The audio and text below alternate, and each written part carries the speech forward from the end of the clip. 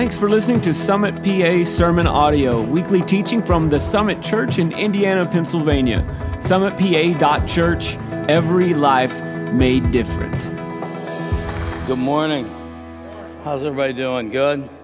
Now how many of you have never heard me preach before? Please raise your hand, okay, because there's a lot of you.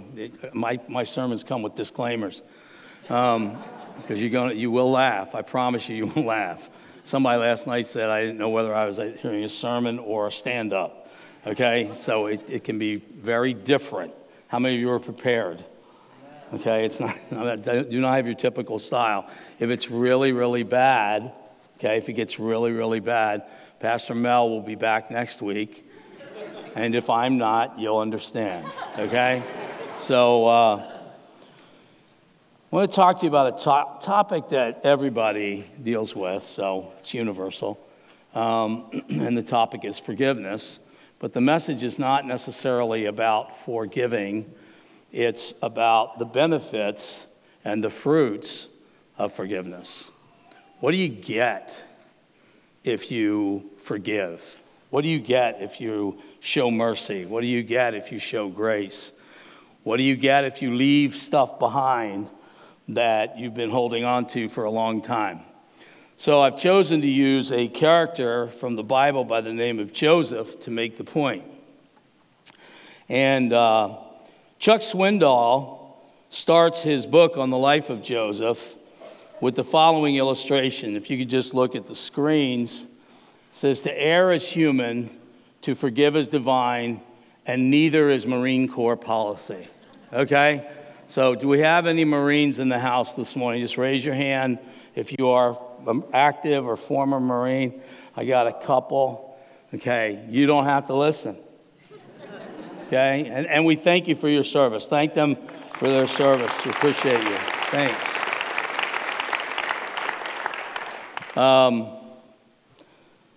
There's a story. I used to live in South Dakota. Anybody ever been there? They called me to interview at this church in Rapid City, South Dakota. Unfortunately, I had never heard of Rapid City, South Dakota.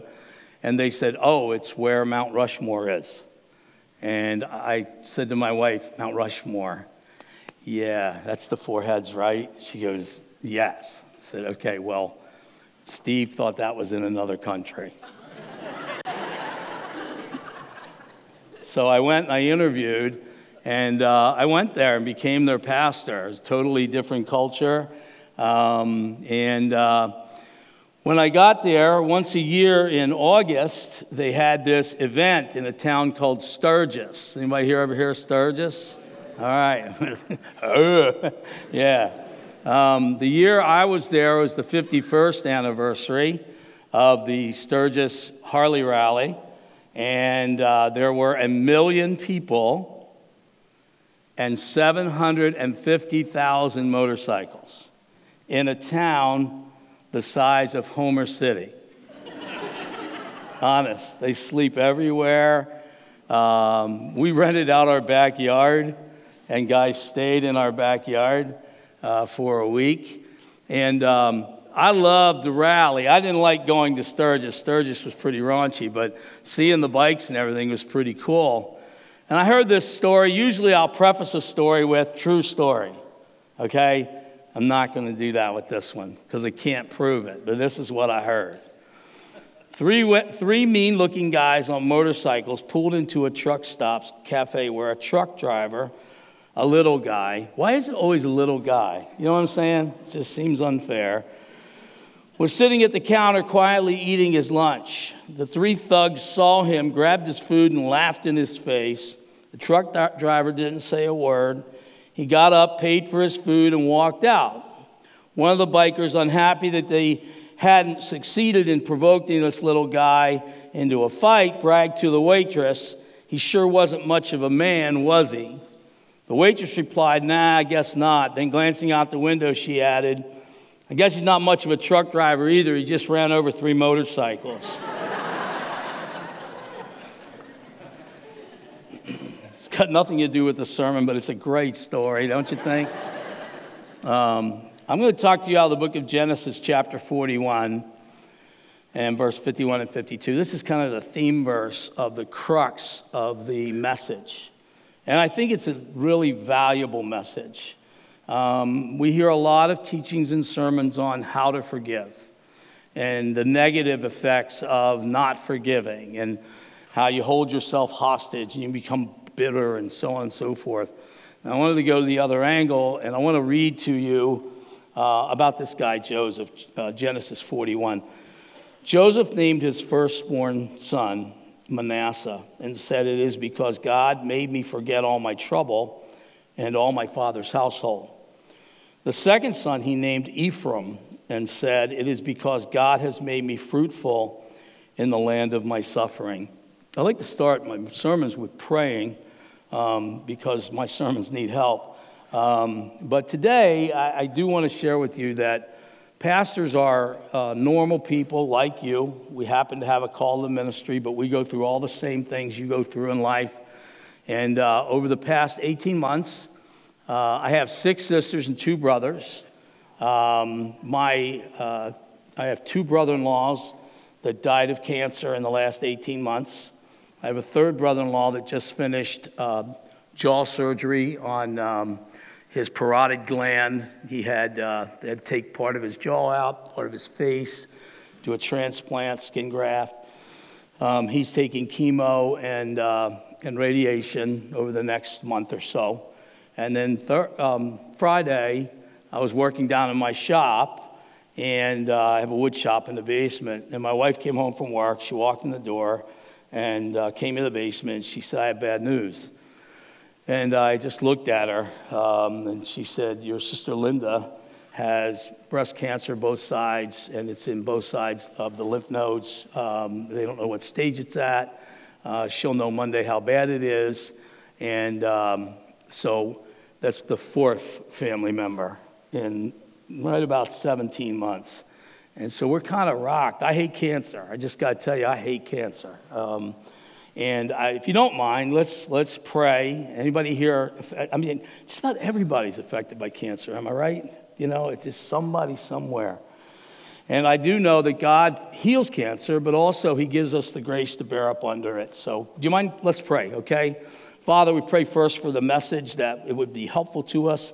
But secondly, Lord, I do pray for those that are suffering with cancer and struggling as family members. And I pray for Richard and Linda. I pray for my sister Joan and sister Phyllis who've lost their husbands. And I pray, Lord, that you would do a miracle in their bodies. God, help us, those that are in research. I pray they can find a cure to all these different sicknesses that come from cancer. And Lord, we just pray that you would bless anybody here, that you would give them peace and comfort and help them to be able to function as well as possible, even in the midst of their pain. We ask it in Jesus' name. Amen. It will help you to remember that Joseph's biography falls into 3 distinct categories. He lived to 110. How many of you want to live to 110? All right, there's like one person. I mean, I want to. I really would like to if I can still be like this. You know, maybe a little thinner, but that's really none of your business. But if the last 10 are me, like, not, if I can't make you laugh, I don't, you know what I'm saying? Like, I want 110 good ones. How many of you are here? And so he lived 110. His first 17 years, you find in Genesis 30. During this time, Joseph's family was in transition. Everyone was unsettled and on the move. A low-level antagonism was brewing as his family clashed and argued in jealousy and hatred. So if you come from a dysfunctional family, you're very welcome here at the Summit. Can I hear a yes? You know, we all get it. Now, maybe not all of you, but I'm not going to ask you to raise your hand because then you admit it in front of people you have a dysfunctional family. I do, but it's just dysfunctional in a really weird way, okay? Not mean, just weird. You know, we have 9 kids that are all, I'm not even close to the funniest person in the family, okay? That'll tell you. Some of you don't think I'm funny, so secondly, He was 17 to 30. Genesis 37. This second segment occurs as Joseph reaches young manhood. It seems as though his life becomes out of control. He's enslaved. He's treated unfair. He's prosecuted for a crime he didn't commit. He's imprisoned against his will and doesn't find a way out for quite a long time. And then at 30 to 110 is Genesis 41. Joseph's last 80 years are years of prosperity and reward under God's blessing. He had a classic opportunity to get even with those that had treated him wrong, to ruin them forever, but he refused. Instead, he blessed, protected, and forgave. How do you think that's a pretty awesome story? Okay, bow your heads, we're going home. Just kidding. Forgiveness is the key that can unshackle us from the past. As long as our minds are captive to the memory of having been wronged, they are not free to wish for reconciliation with the one who has wronged us. There are two great rewards that come from having a heart of forgiveness and a life of forgiveness. And they are this. Kenneth Pargamont and Mark S. Rye wrote a book on forgiveness and the fruits of forgiveness. And forgiveness offers the possibility of two types of peace. First, peace of mind, the potential healing of old emotional wounds. Secondly, peace with others, the possibility of new, more gratifying relationships in the future. And how many of you know when we go to heaven, the only thing we're taking with us is our relationships? It's the truth. You can't take any of your stuff, no matter how cool it is. How many have some really cool stuff? You know, like really cool stuff. And you can't take it, you can't get to the Golden Gate and go, hey, you know, I want to bring my dog. I don't know if Peter meets you there, but if he does, he's going to go, we're canine free. Okay, now some of you theologically are going, that's not true, Steve. Dogs are in heaven. Okay, you deal with that on somebody else's dime. I don't have time right now, okay? It's hard to imagine how many people live kind of captive to past hurts and wounds. Most people have something they are protecting. Forgiveness isn't easy, but it is rewarding. When it has run its course, it can be incredibly fruitful. Joseph had a coat of many colors, and most of you have heard about Joseph's coat of many colors. His father, Dolly Parton, sang a song. Do you guys remember? You guys know who Dolly Parton is? How many of you really like Dolly Parton? Really, really like Dolly Parton. You know, Jolene. I'm not going to do it, okay? But I could. Okay, I could. The first thing I want to talk to you about is the foundation of Joseph's pain. Clarence Edward McCartney once said, everyone's life has the makings of a novel. Perhaps no life in the Bible reads more like a suspenseful and compelling novel than Joseph's. The roots of pain generally start in one of four areas. So how many of you here on a Sunday morning can memorize 4 words? Raise your hand if you can memorize. Until everybody raises their hands, I keep going and going and going and going. All right, so look, some guys are out there going, look, dude, we're good. We surrender, okay? Four main emotions that can cause hurt, that can put you into a position of not wanting to forgive. Okay, you ready? Remember these 4 words. Fear, hurt, disappointment, and shame.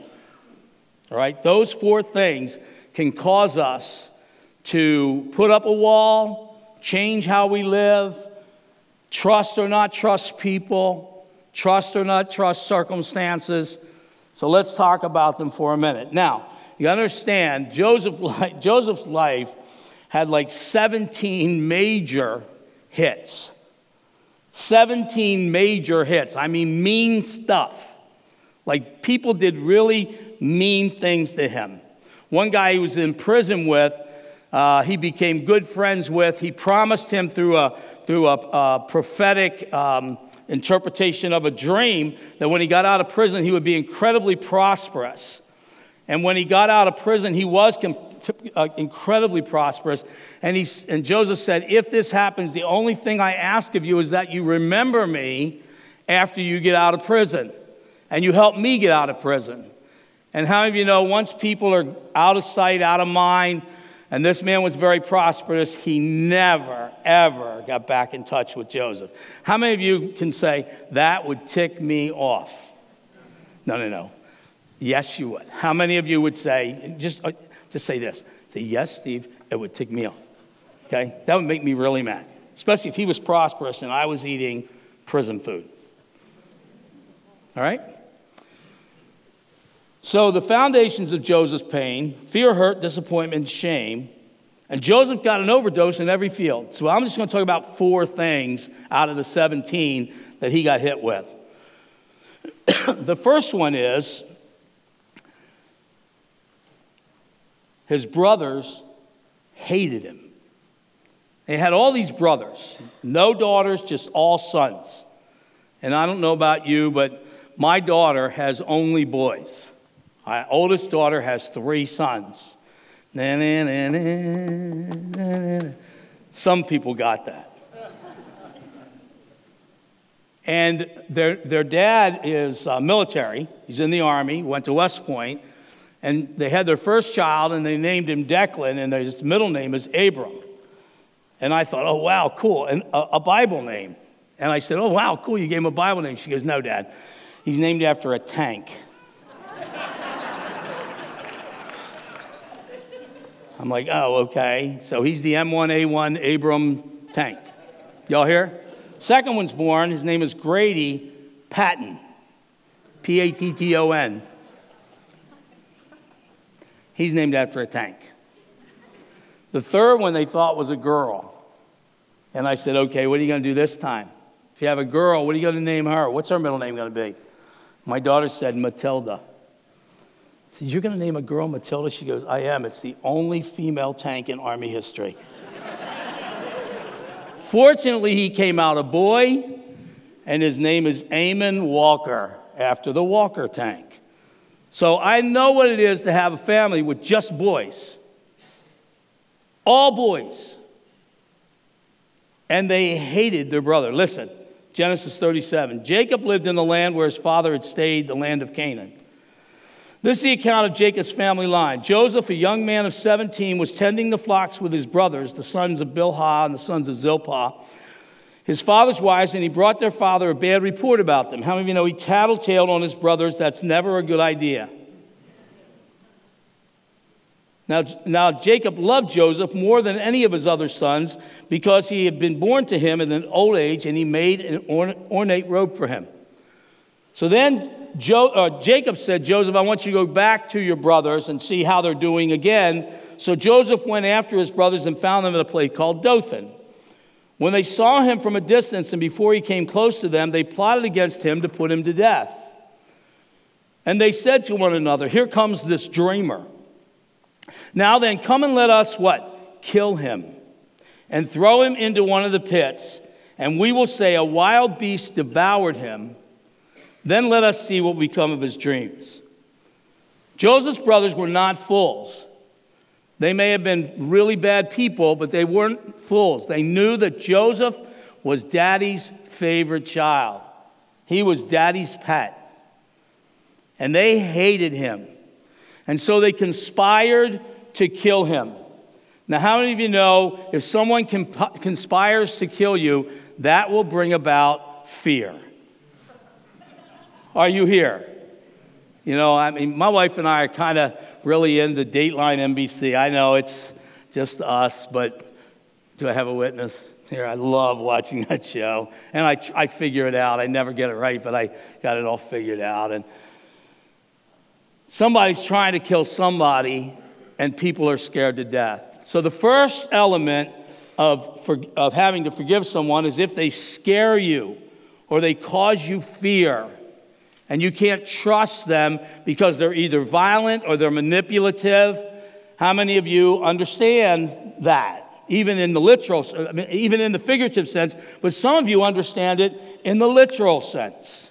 Someone has caused you to live in fear. And that can cause you later on to not trust people in relationships. And that's very common. Secondly, he had these angry, jealous, and deceitful brothers. Their jealousy had turned to resentment and hatred. And they were going to kill him and throw him in a pit and then tell their father that he was eaten by wild beasts. Secondly, Joseph was rejected and emotionally abused, which brings about hurt. So we now have him with fear on steroids. Would you agree? Someone's going to kill you and throw you in a pit and take your coat, put blood on it, and tell him you got killed by a wild animal. So Joseph was rejected and abused, which hurt him. Genesis 37. So it came about when Joseph reached his brothers, they stripped Joseph of his tunic, the vari-colored tunic that was on him, and they took him and threw him into the pit. Now the pit was empty without any water in it. Then they sat down to eat a meal. All right, let's stop for a second. Now some of you are here today and you're like, hey, that would be no big deal for me because I was a Marine or I was Special Forces. Or, dude, I work on a farm. I have been in a pit. And I would figure it out because we live in Indiana County. All right? So a pit for us is like, yeah, whatever. You know, you're already going, yeah, man, I dig little holes in the side of it. I put my feet in again, dig a little hole. I keep going. And eventually I'd be out going, yeah, bring it on, pal. Bring it on. How many of you are here? Because some of you already did that. I can tell. You're sitting there going, yeah, I'd do that. I'd figure that out. The first thing they did was they took his robe, they threw him in the pit, and after that they sat down and had lunch. All their anger had made them hungry. It's amazing. No remorse, no guilt, just a scheming black heart full of hatred, intending to hurt their brother. Third, Joseph was abandoned, which leads to disappointment. Genesis 37 again. As they raised their eyes and looked, behold, a caravan. Now, his brother's in a pit. They rejected him. They hurt him. They scared him. Now listen. They raised their eyes and looked, and behold, a caravan of Ishmaelites was coming from Gilead with their camels, bearing aromatic gum and balm and myrrh, on their way to bring them down to Egypt. And Judah said to his brothers, what profit is it for us to kill our brother and cover up his blood? Come, let us sell him to the Ishmaelites and not lay hands on him, for he's our brother, our own flesh. Wow, what an epiphany, you know? Hey, let's not kill him and put him in a pit. Let's sell him. And his brothers listened to Judah. Then some Midianite traders passed by, so they pulled him up, lifted Joseph out of the pit, and they sold him to the Ishmaelites for 20 shekels of silver. Thus they brought Joseph into Egypt. Now I'm telling you, a chill goes up my spine when I read that what these men did to their brother.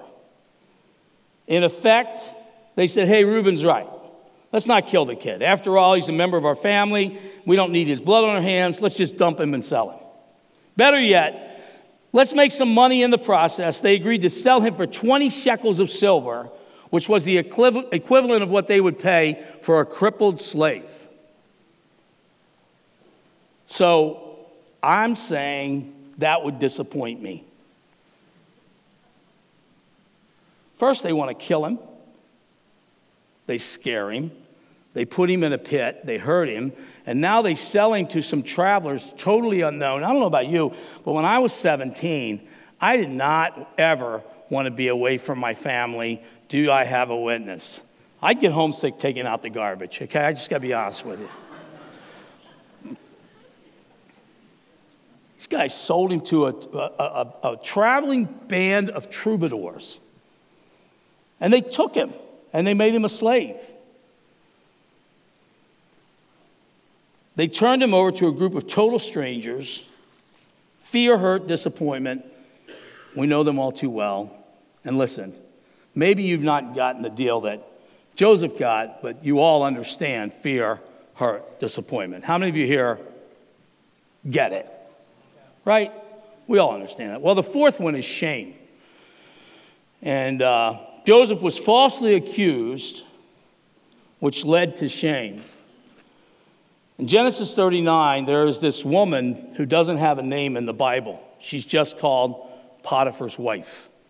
I understand the feeling because I have an older brother who's a really good basketball player, and he's 6 years older than me, and he played in college, and then I went to the same college after him, and for 4 years, I was Billy's little brother. And then when I went to get ordained as a minister, I had to sit in front of these like 14 pastors that have been around forever. And I went in, and the director of the group said, "You know, Steve, that's Bill's boy." So my whole life, I was Billy's little brother and my father's son. Okay, I get that. And I don't have any problems with it, okay? None. I'm good. So there's this woman in the Bible. She doesn't have a name. She's just called Potiphar's wife. When Potiphar returned home, Potiphar's wife told him, "That Hebrew slave you brought us," this is Joseph, "he came to me, tried to seduce me, and it happened as I raised my voice and screamed that he left and ran out of the room, and I grabbed his coat beside me, and he fled outside. Now it came about when his master heard the words of his wife, which he spoke to him, saying, 'This is what your slave did to me,' that his anger burned. So Joseph's master took him, put him in jail, the place where the king's prisoners were confined, and he was there in jail." So he gets falsely accused of a crime, and he gets thrown in jail with common criminals. He's now a felon. Now, I don't know about you, but shame is kind of a trigger for me. How many of you do not like being embarrassed? Really? You know what I mean? I can't stand being embarrassed, and I speak in front of people. Makes no sense. I remember one time I was living in California, and I loved to play softball. Okay, I was a wrestler in high school, a wrestler in college, and then after college for a while, till I was about 25, 26, I wrestled for some national teams, and it was a lot of fun, had a great time. But after about 25, 26, 27, there are no gatherings and leagues for wrestling. You know what I mean? Like, you can go to a friend's house and say, "Hey, you want to play catch?" You know, you can throw the ball back and forth, but you can't go to a friend's house and go, "Hey, you want to wrestle?" Right? I mean, because that's creepy. I mean, that's way creepy. All right, and you don't go in the and look in the paper and it goes, "Hey, wrestling for everybody." It's just, you got to give it up. So I was very competitive, so I plugged my energy into playing softball, and I played on 3 teams at a time. I played Tuesday, Thursday leg, a Monday, Wednesday leg, and then a Saturday leg. Played 5 nights a week. I had a blast, and played with my brothers. I have 6 brother-in-laws and 2 brothers, and we picked up 1 player, and we had enough for our own team, and it was actually a pretty good team, okay? Matter of fact, when my sisters got married, we had to watch the guy play before we said okay, all right? And you laugh, but it's the truth, all right? And so I was in California, and I'm 55, and I'm going, man, I got to get out. I still like to be competitive. I want to play. I'm going to play on a softball team. I wonder how to get on a team. So I went online, softball. So in California, you play softball year-round. It was January. And I'm like, I would love to play on a softball team in January. I think that's like the coolest thing in the world. So I go on the website, and it has these brackets, and they go up to 50 and up. And I'm like, that's perfect. And you just send in your name, and you ask to be on a team, and then they send you back an email, and they ask you to be on a team, and you meet at a field, and you're on a team. So I thought, I'd play for like the Over the Hill or the Golden Boys or something. You know what I mean? So within an hour, I get a hit back, and it's this guy, and he goes, "Hey, Steve, we saw you wanted to be on a team. Can you give me some background of what you've done?" Well, when you're 55, the older you get, the better you were. Right? And I'm not as good as I once was, but I'm as good once as I ever was. So I kind of embellished my credentials a little. All right, I've asked forgiveness. Pastor, you lied? I didn't lie. I exaggerated for effect. I mean, they didn't know I was 55. Well, back in the day, I played A-ball. I played fast pitch. I played with Rising Sun in Rising Sun, Maryland, and we were a national caliber team. I played second base. I'm writing all this stuff down. I've been playing for years, and da-da-da-da-da. And the guy hits me back, and he goes, great, man, we'd love to have you on our team. And I'm thinking, 55, yeah, I should be fine. And he says, as a matter of fact, we play tonight. Can you play tonight? I'm like, yeah, I can play tonight. Where you? So I go and I meet him at this field. Well, I'm thinking I'm going to walk up on a bunch of gray-haired guys, that can barely, at his slow pitch. Hey, look, I don't want to play anything where somebody's throwing something at me fast. So I show up, and I don't see anybody over 35. 3-field complex. I'm thinking, man, where are these? Did I get the wrong place? So I'm on field A. So I go to field A. I say, hey, I need to talk to Andy. And they say, oh, Andy's right over there. So when I over, I'm in flip-flops because you live in California. And I got my bag, okay? How many of you have ever played softball? If you have your own bag, you're the man. Okay, I had an Easton bag with a bat in it. Oh, yes. It was my son's Little League bat, but it was a bat. And my glove, batting glove, yes.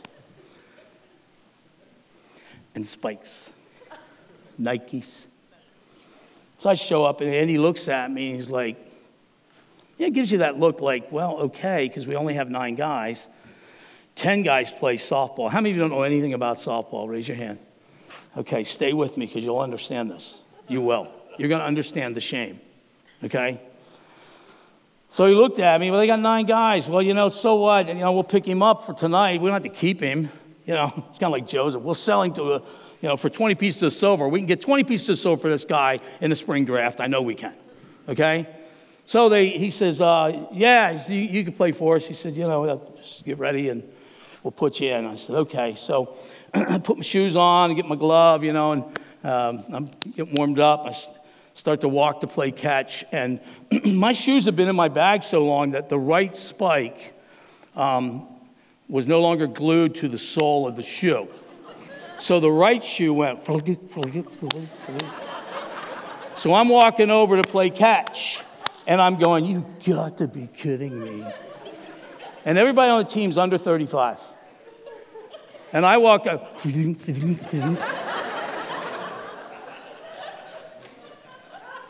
And I am so embarrassed. How many of you think you should be embarrassed? That's embarrassing. And they're all looking at me like, you got to be kidding me. Andy, who is this? It's like, it's Joseph, 20 pieces of silver. We're going to keep him till the spring, okay? So I'm playing catch, and embarrassed. Then they make the lineup.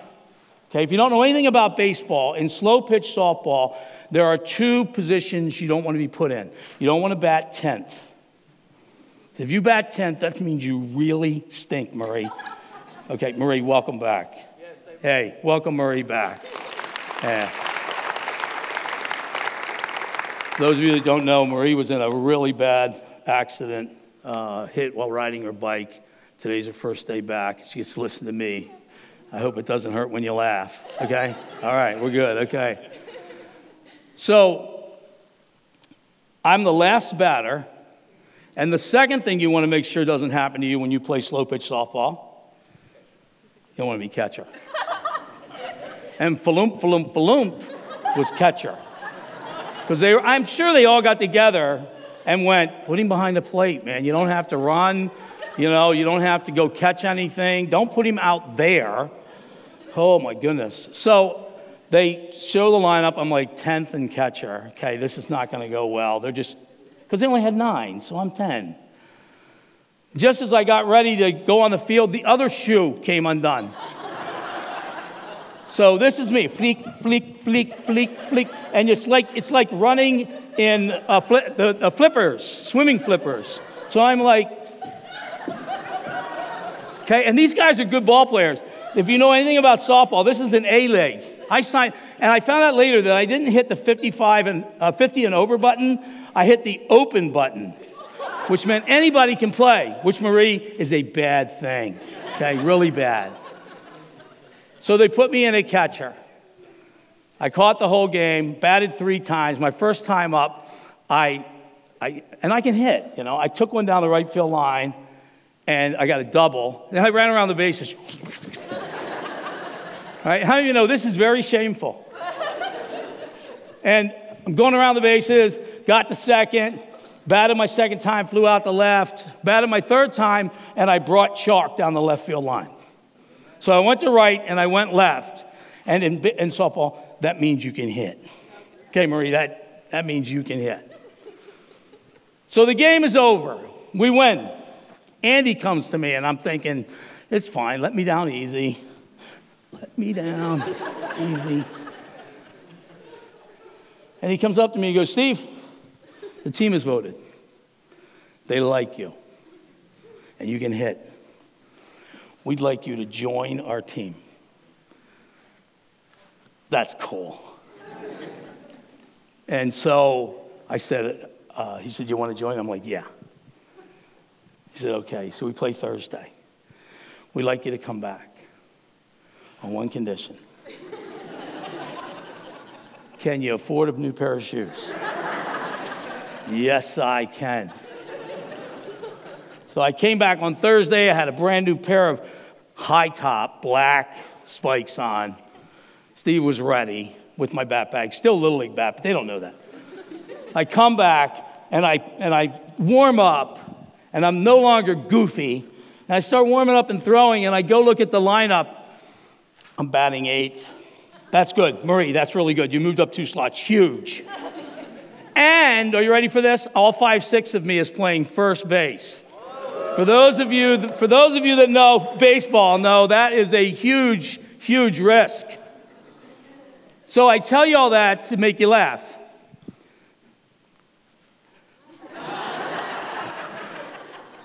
And to say, I didn't care about, when I went home, after the first time, my wife said, how was it? I told her the whole story. She went, holy cow, that's really embarrassing. I said, yeah, it is.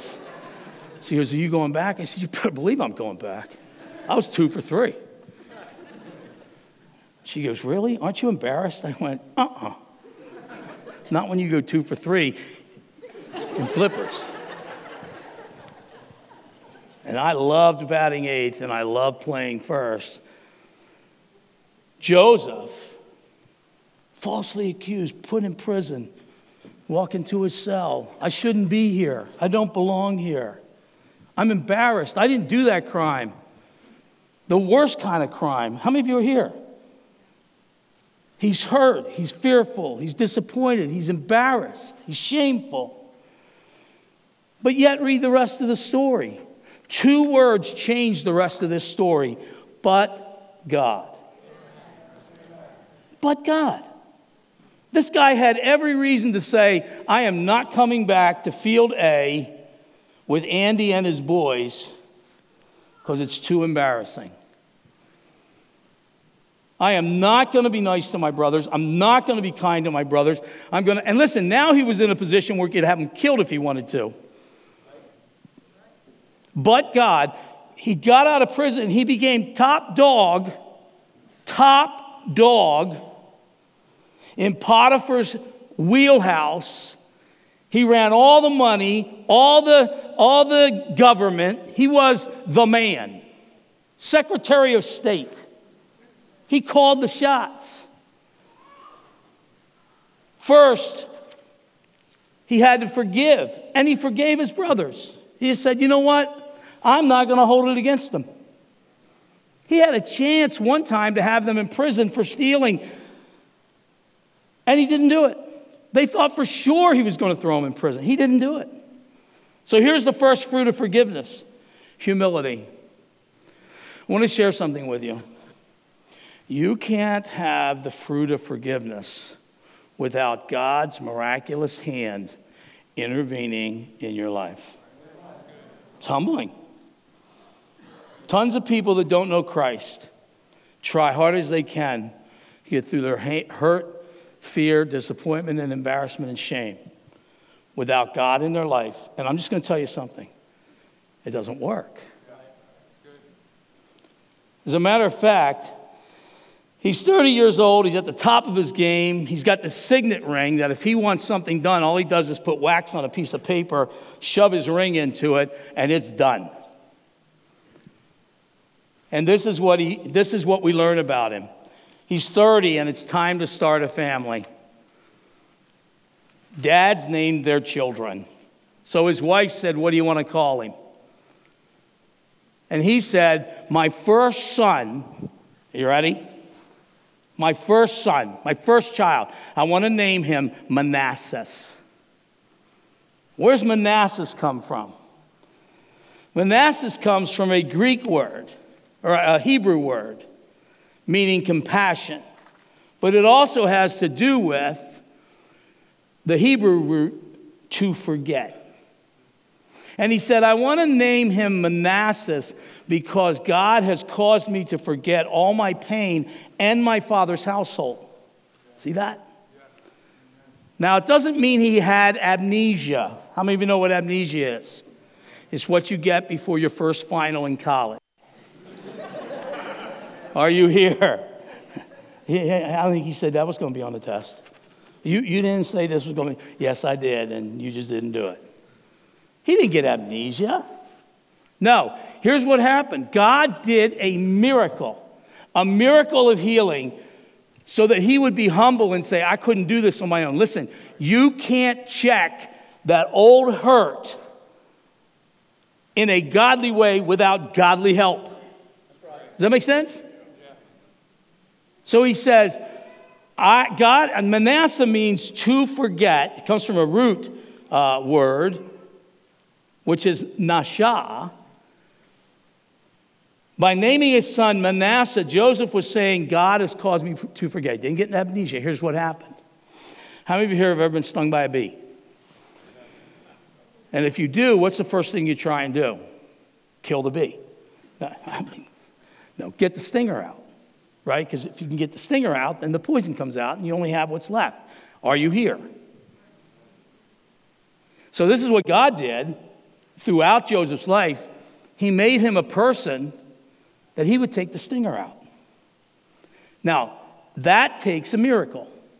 You may be sitting here today going, "Yeah, well, you don't know what happened to me." You know what? I don't. I have no clue what happened to you. But I do know this, through a miracle, you can name your first baby Manasseh. Can you imagine him in the birthing room? They didn't have birthing rooms. They had like mangers. He's in manger number 7, and they had pulled the curtain. He's with his wife. He said, "Joseph, what do you want to name the baby?" He said, "I want to name him Manasseh, because God has caused me to forget all of my pain and even my father's household," which means even the stuff my brothers did to me.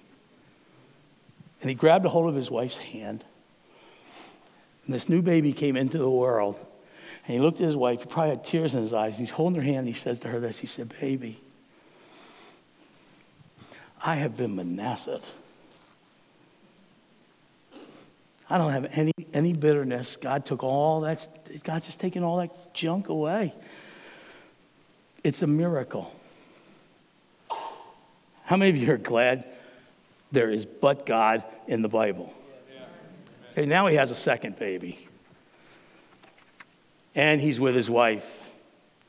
And the second thing you get, if you have a heart of forgiveness, the fruit of forgiveness is stability. You get stability. How many of you like stability? How many of you are very nervous if you're riding in a car with someone who's unstable? Right? "Hey, it's my brother. He's going to take you back to the airport. Don't worry about it. He's a little unstable." "No, I'm good. Uber. I'm going to Uber." All right? Stability. We all want stability. The second son's name was Ephraim. And he said, it is because God has made me fruitful in the land of my suffering. I want you to listen real close. By naming his second son Ephraim, the word means twice fruitful. Real quick, listen to this. It is so powerful. He said, listen, I'm going to name him Ephraim. They pulled the curtain on the manger. Doctors and nurses are all wherever doctors and nurses go. He grabs his wife's hand and she said, Joseph, what do you want to call him? I want to call him Ephraim. Because you know, Ephraim means twice blessed. God has made me fruitful in the land of my pain. Oof, that's huge. You know what that means? We don't have to leave here. We don't have to run. We don't have to say, I'll never love again. We don't have to say, this town stinks. We don't have to say, I'm going to go shop in Addison, Pennsylvania by the Maryland border, because when I shop here at Kmart or Walmart and Giant and Martin's, I might run into you-know-who, and if I do, it's going to be ugly right there in the peach aisle. I'm going to... Are you following me? Guys, we're free. We can be healed. Listen, he can make you prosperous. You don't have to end your marriage. Listen close. You don't have to end your marriage. He can make you fruitful and bless you in the land of your suffering. Man, I wish I'd named my kids Manasseh and Ephraim. Are you here? I want you to hear my heart real quick. You've been hurt, you've been disappointed, you've been fearful, you've been embarrassed, you've been ashamed. Someone has hurt you. And God wants to Manasseh you. He wants to Ephraim you. He wants to take the stinger out. He wants to take the poison out. And he wants to bless you in the land where it happened. And you get to stay. Genesis 50. Joseph's father dies. His name is Jacob. He dies. Joseph's getting old. His brothers get together when Jacob dies and says, we don't want to go to the funeral because we don't want to see Joseph. He said, what if we get to the funeral and Joseph has us killed? They lived with this for decades. How many of you know when you're Manasseh and Ephraim, you don't live with it? They do. Are you here? They know what they did. They live with it. And they all decided, well, let's go to the funeral, see what. They get there, and they just fall at his feet, and they're bowing before him, and they say, please don't kill us. And he looks at them, he says, guys, hey, get up. Get up. Listen, everything you did, you meant it for evil, but I need to tell you something. I got Manasseh and Ephraim. What you intended for evil, God intended for good. Get up, man. He said, I'm going to give you a house. I'm going to give you land. Holy cow, I get goosebumps when I think about it. Who does that? Who does that?